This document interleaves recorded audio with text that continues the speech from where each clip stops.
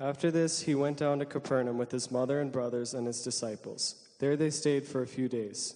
When it was almost time for the Jewish Passover, Jesus went up to Jerusalem. In the temple courts, he found people selling cattle, sheep, and doves, and others sitting at tables exchanging money. So he made a whip out of cords and drove all from the temple courts, both sheep and cattle. He scattered the coins of the money changers and overturned their tables. To those who sold doves, he said, "Get these out of here. Stop turning my Father's house into a market." His disciples remembered that it was written, "Zeal for your house will consume me." The Jews then responded to him, "What sign can you show us to prove your authority to do all this?" Jesus answered them, "Destroy this temple, and I will raise it again in 3 days." They replied, "It has taken 46 years to build this temple, and you're going to raise it in 3 days?" But this temple that he had spoken of was his body. After he was raised from the dead, his disciples recalled what he had said. Then they believed in the scripture and the words that Jesus had spoken. Amen. Thank you, Sam. I invite you to keep your Bible open to John. We're going to go through these verses that Sam read.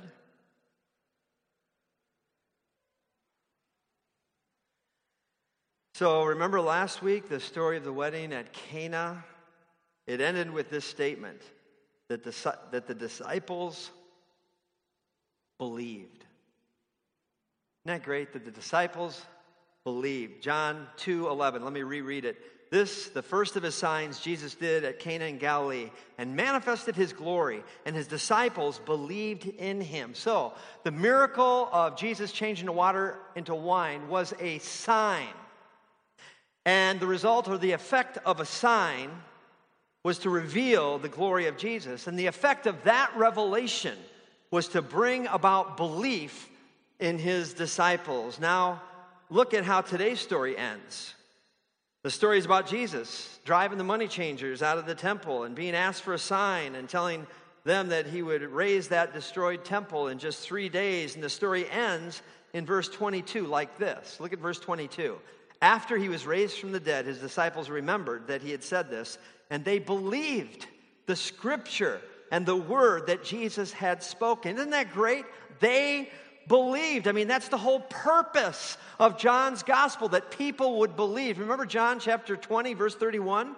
And he tells us the reason that he wrote this gospel, these things are written so that you may believe that Jesus is the Christ, the Son of God, and that by believing you might have life in his name. And so he's making it crystal clear in chapter 2, verse 11, and in chapter 2, verse 22, that this, in fact, is the effect or the result the events had when they happened, and that he prays they will have when he tells them, and even when I preach them today. And I think it's also true that the reason belief happens is because in these stories, Jesus manifests his glory. And I pray that that'll happen again today. The manifestation of the glory of Jesus. So let's get into the story. What is the situation? If you look in your Bible to verses 13 and 14, they kind of set the stage here. It says the Passover of the Jews was at hand, and Jesus went up to Jerusalem. In the temple, he found those who were selling oxen and sheep and pigeons, and the money changers were sitting there. So inside the temple court, a place that was meant for prayer, a place that was meant for other acts of worship. There were pens of oxen and sheep and cages of pigeons and sellers sitting around waiting to kind of make a deal, make a transaction, and others who were prepared to exchange a pilgrim's money into the right currency so that they could make a purpose. They were called the money changers. And so the outward reason for this setup was probably that, the law required sacrifices, right, of oxen and sheep and pigeons, and many worshipers would have come a long way and would not have brought their sacrifice with them. And so this made the animals, conveniently available for purchase. And you could say it was kind of a loving thing to do here. Make the purchase convenient. Such a deal I have for you, right? Well, what did Jesus say when he saw this? Well, keep reading, verses 15 to 16. And making a whip of cords, he drove them all out of the temple with the sheep and the oxen. And he poured out the coins of the money changers, and he overturned the tables, and He told those who sold the pigeons, "Take these things away. Do not make my Father's house a house of trade or into a market." So Jesus obviously did not really approve of what he saw. Why not? What's the problem here? Well, don't jump too quickly to the other Gospels.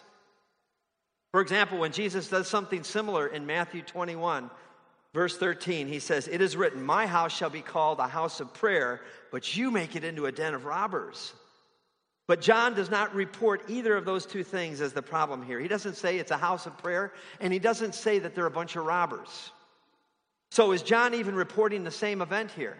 You know, in Matthew, Mark, and Luke, the synoptic Gospels, Jesus drives the money changers out of the temple at the end of his 3-year ministry. And in John, he's doing it at the very beginning of his 3-year ministry. I mean, it could be that John has moved the event and, isn't claiming really to have like a chronological order. But most likely, this is a different event than what Mark and Matthew and Luke record, because Jesus' response is not the same. And the outcome in Jerusalem really is not the same. So what matters here is what Jesus does say. And he says in verse 16, "Get these out of here. How dare you make my Father's house into a market or into a house of trade." Jesus does not say that the sellers and the market changers are robbers, or that the animals are defective, or that the place is a house of prayer, even though it is. He says that they have turned his Father's house into kind of a bazaar, into an emporium, into a big old flea market. The disciples saw this incredible display of fury, this display of zeal, this display of righteous indignation. I mean, he was using a homemade whip of ropes, and he drove out the oxen. Now, oxen, oxen are big. Have you ever seen an oxen? That's a big animal. And then he's dumping the boxes of the money on the ground, and he's turning over the tables, and he's saying with who knows how loud of a piercing voice that he had to yell almost over the bleating of all those animals, "Take these things away. Do not make my Father's house a house of trade or into a market." And when the disciples saw this, they immediately connected it with Psalm 69, verse 9, where King David says, "Zeal for your house has consumed me, and the reproaches of those who reproach you have fallen on me." And so Jesus, he was consumed with zeal for his Father's house, and reproaches were no doubt falling down like big sheets of rain all over him. You're like, "What in God's name are you doing, Jesus? What is going on here?" I mean, can you imagine this sweet little Jesus boy that we're going to sing about in a couple months? Sweet little Jesus boy. I mean, this gentle one, this humble one, that will give us rest for our souls. Look what he's doing. So what made Jesus so angry? Hypocrisy, legalism, and the love of money.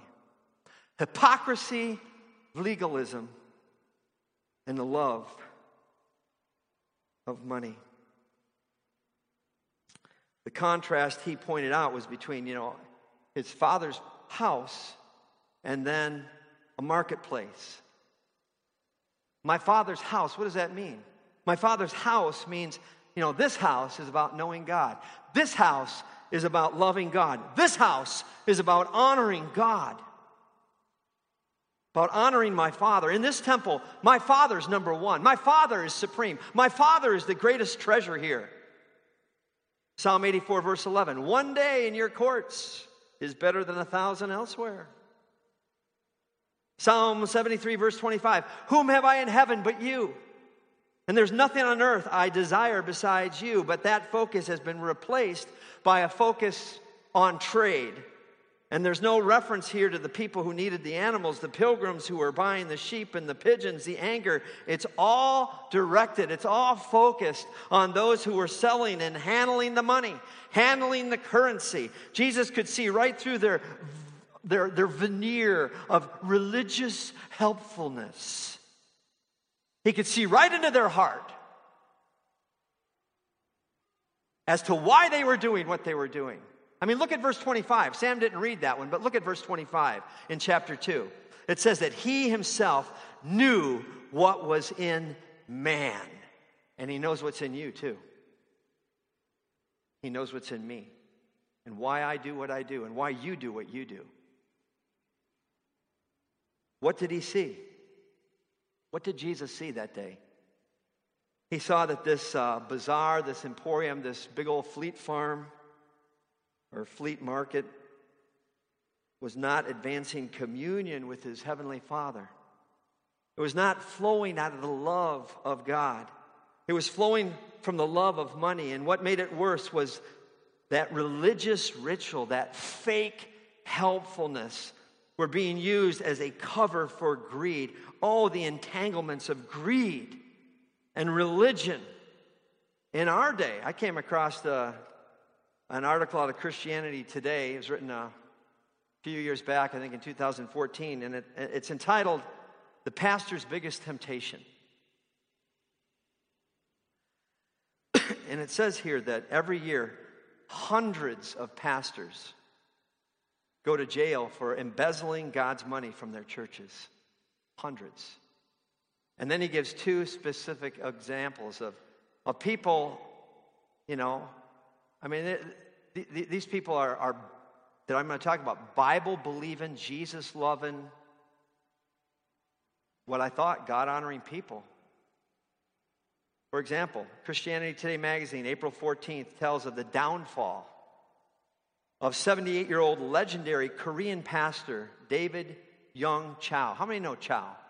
I mean, his church it was huge. I mean, they would get up at 4 a.m. and pray in those prayer cells up on the mountain. A wonderful example. And he embezzled $12 million from his church.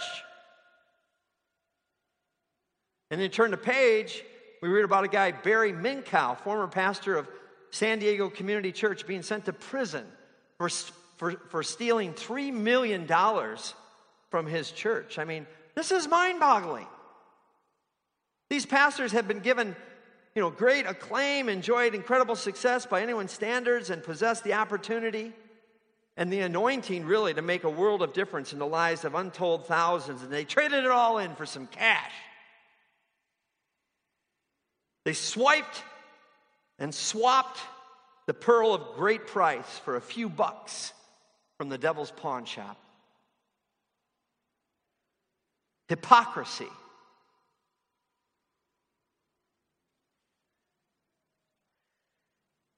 And that's what Jesus saw.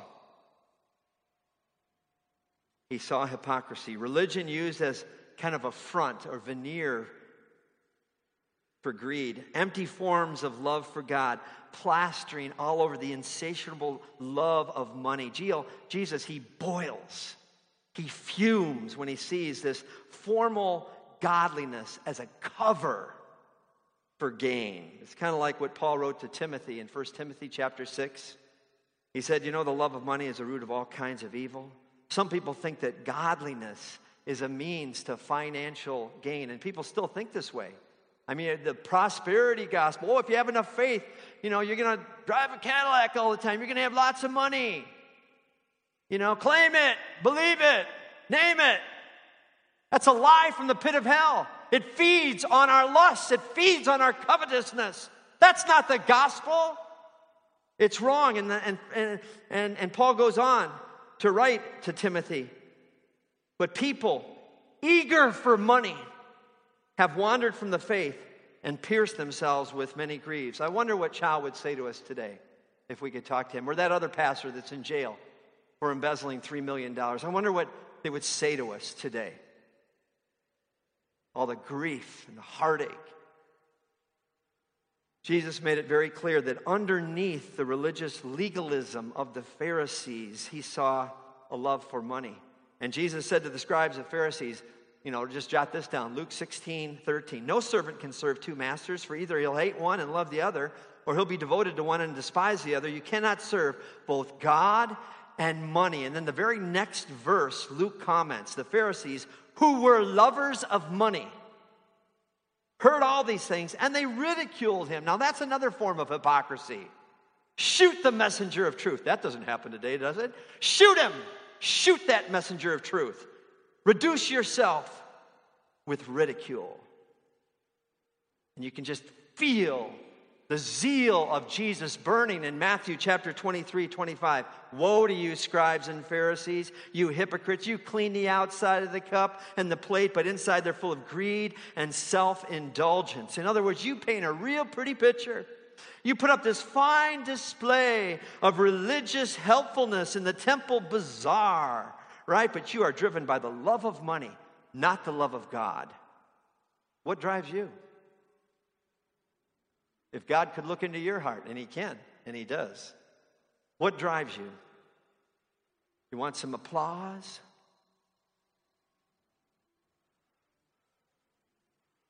You love money? Oh, how sophisticated and subtle it gets. Who but Jesus can ferret it out? Who but Jesus can expose the ways that we rationalize covetousness, especially in rich America?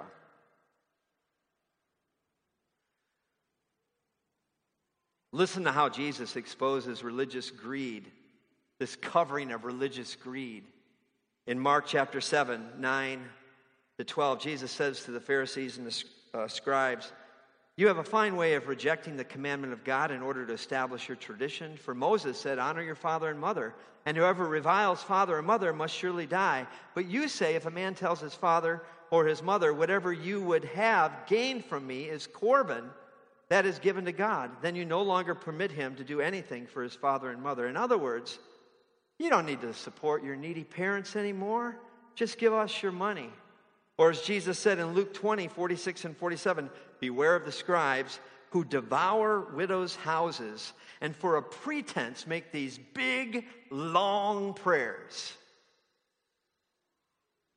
What Jesus saw on that day in the temple was not just a one-time thing. It wasn't just an isolated instance of some questionable worship support. It was the outworking of greed that was cloaked with this veneer of religion. Matthew 15, 8 and 9. "This people honors me with their lips, but their heart is so far from me, and in vain do they worship me." In other words, my Father's not being worshiped here.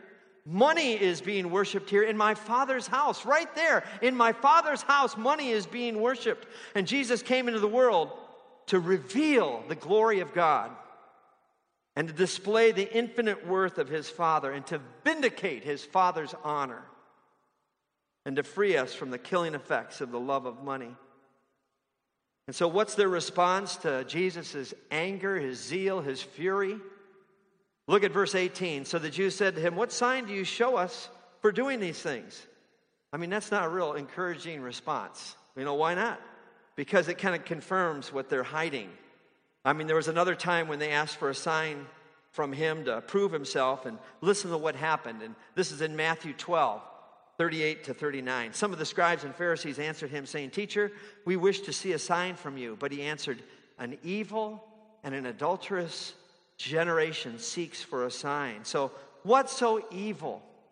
What's so adulterous? You know, why is it evil or adulterous for them to seek a sign from Jesus? It's because when they ask for a sign, it's kind of like a trick. It's kind of like a dodge, you know. It's kind of like a ploy. They don't need more signs to prove what's true. They need hearts that love what they know is true. Let me say it again. They don't need more signs to prove what's true. They need hearts that love what they know is true. And they're trying to turn a problem of greed into like a problem of knowledge. And if we can just deflect the issue on His authority, and then that light won't shine so brightly into our hearts. That light won't shine so brightly into our covetousness. And so Jesus takes their question, and He gives kind of a double-layered answer, like He does all through John, like when He's talking about being born again or the living water and things like that. They ask, "What sign do you show us for doing these things?" And Jesus answered them in verse 19, "Destroy this temple, and in 3 days, I'm going to raise it up." And then they responded in verse 20, "It's taken us 46 years to build this temple, and you're going to raise it up in 3 days?" And then John comments in verse 21, but he was speaking about the temple of His body. So what did Jesus mean when He said, "Destroy this temple, and in 3 days, I'm going to raise it up"? He was answering at two different levels. First, you know, He meant you're destroying this temple. I mean, when you desecrate the worship of my Father with your whitewashed greed, you destroy what this temple is, and you expose it then to the wrath of God, and it's going to be destroyed. And I tell you, that happened. The temple was destroyed some 40 years later when the Romans just leveled that temple in 70 AD. Read your history book. But at another level, he was saying, that same materialistic deadness to spiritual reality that destroys this temple will also destroy me. Just like you kill worship in the temple with your consumerism and with your materialism, you will kill me. Because me and the Father, we are one. And if you destroy his house, you destroy me. And if you treasure money more than my Father, you will treasure my destruction. And you're going to buy it with 30 pieces of silver. So he's speaking at two different levels. Destroy this temple, the building. Destroy this temple, his body. And what does Jesus mean when he says in 3 days I'm going to raise it up? Same two levels. I'm going to raise up my body, right? In the resurrection after 3 days. Remember what he says? In John chapter 10, 17 and 18, I lay down my life that I might take it up again. No one takes it from me, but I lay it down on my own accord.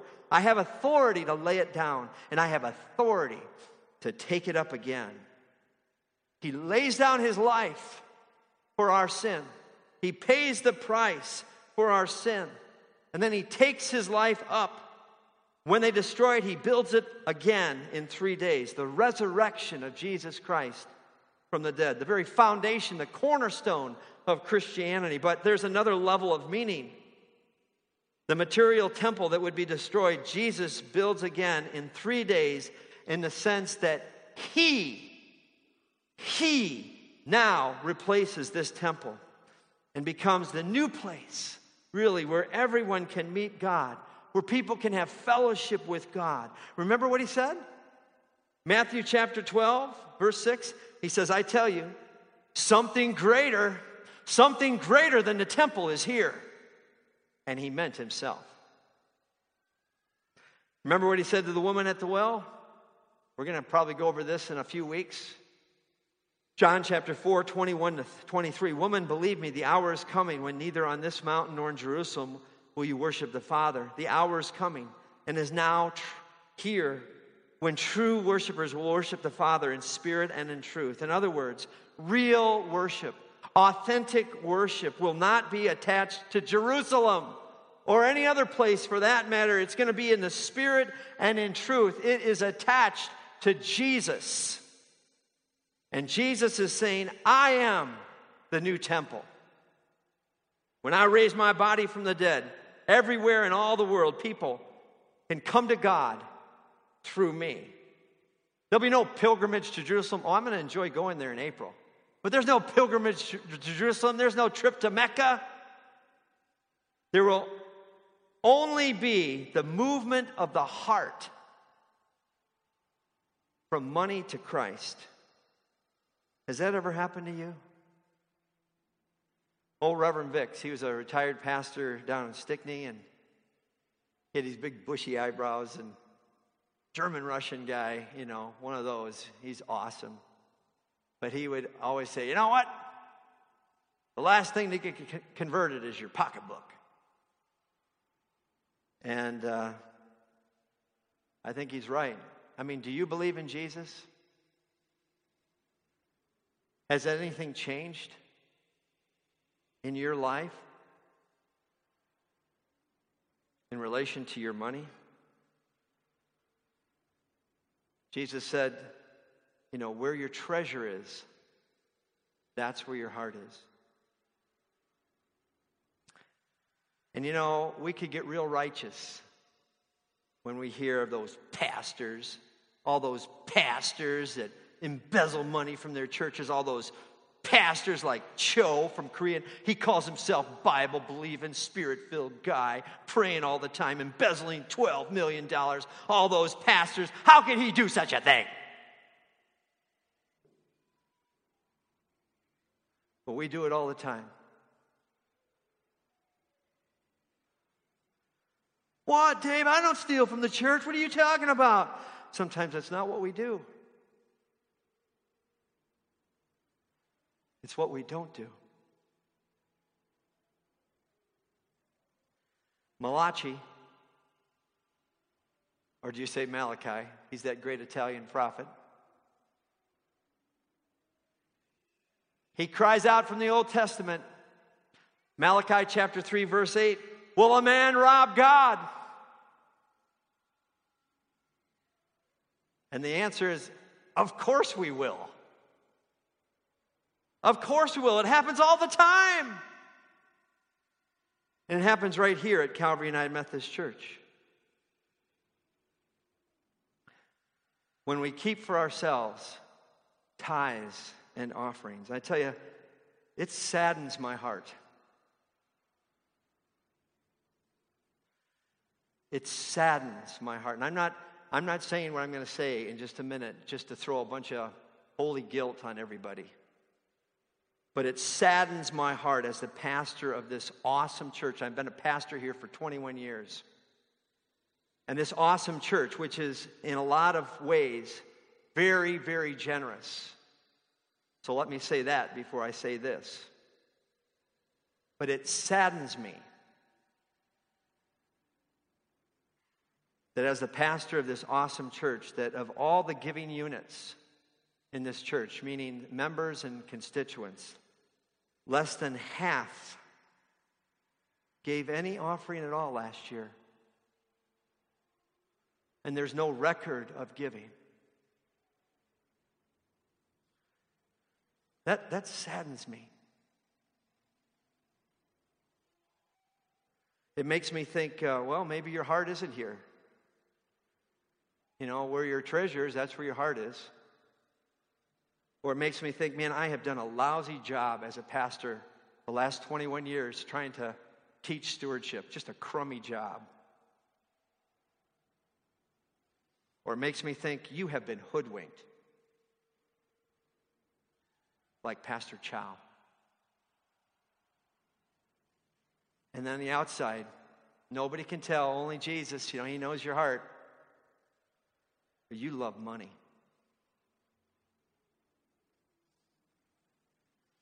Kind of like the parable of the sower, isn't it? Remember the seeds? One was on rocky ground and Satan took it away, and one sprung up a little bit, woof. But then that third seed, remember? That seed that fell among the thorns, remember that one? It says they hear the word, they're in church, they hear the word, but the worries of life and the deceitfulness of wealth and the desires for other things come in and choke out the word and making it unfruitful.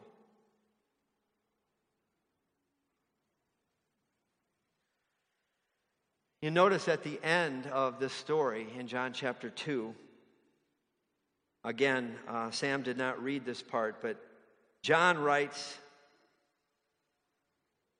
that many saw the signs and they believed. And then it's like in verse 24, but Jesus wouldn't entrust himself to them, for he knew all men. It's like, did they really believe or not? It's like, it says they believed because they saw these signs, but then he wouldn't entrust himself to them. It's like, maybe they really didn't believe. And if you read chapter 8, it says some people that believe too.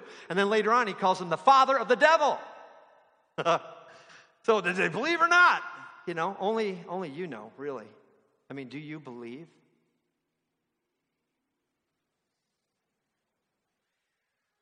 I mean, if Jesus came into this church today, into the temple, and he looked into your heart,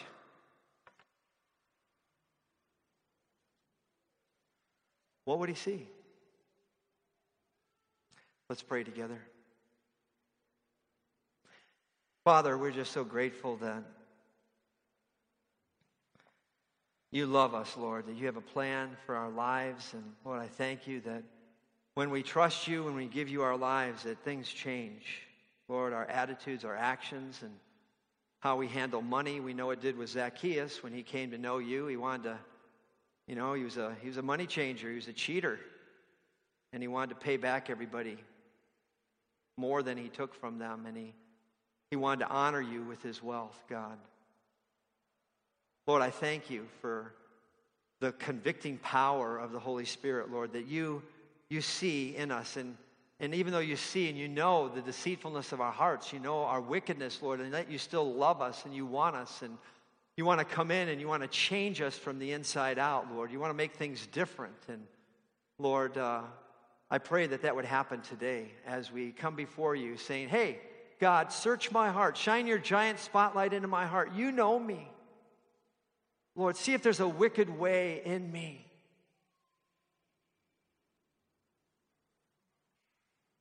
And Lord, I pray that we would allow you to wash us again. Lord, we're not perfect. Even as believers, of course, we're not perfect, Lord. We sin every day. But how we need your presence, how we need the Word of God to wash us and to show us the way. And Lord, we need that grace to be obedient to your Word, to make a difference, Lord. Lord, we want our hearts to be in the right place. And where our treasure is, that's where our hearts are. Lord, show us how to do that. Father, we confess to you the sin of covetousness and, especially in America, materialism. And Lord, so often it's a rare thing to really sacrifice.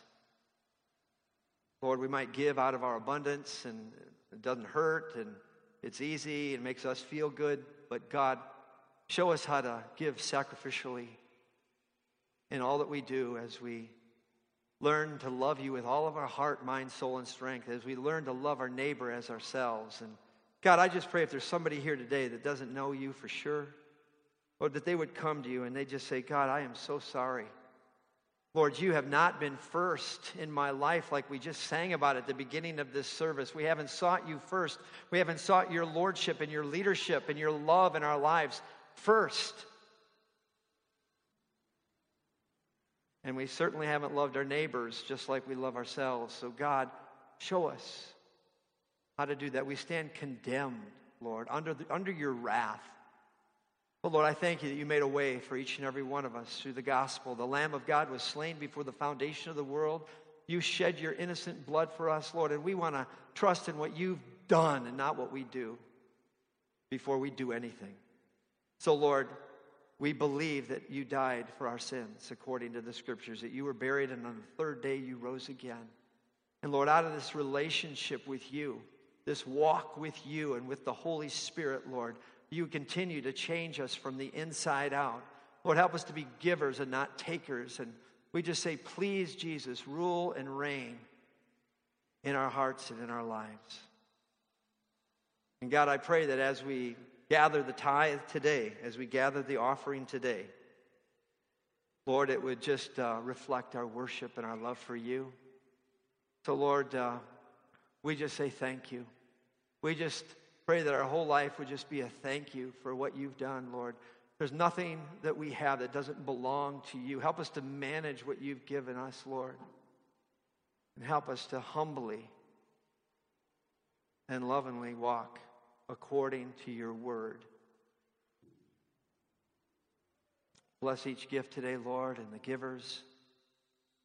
And Lord, pour out your love into our hearts to the place of overflowing, so that we can't help but just overflow with our love and with our lives and with our stuff.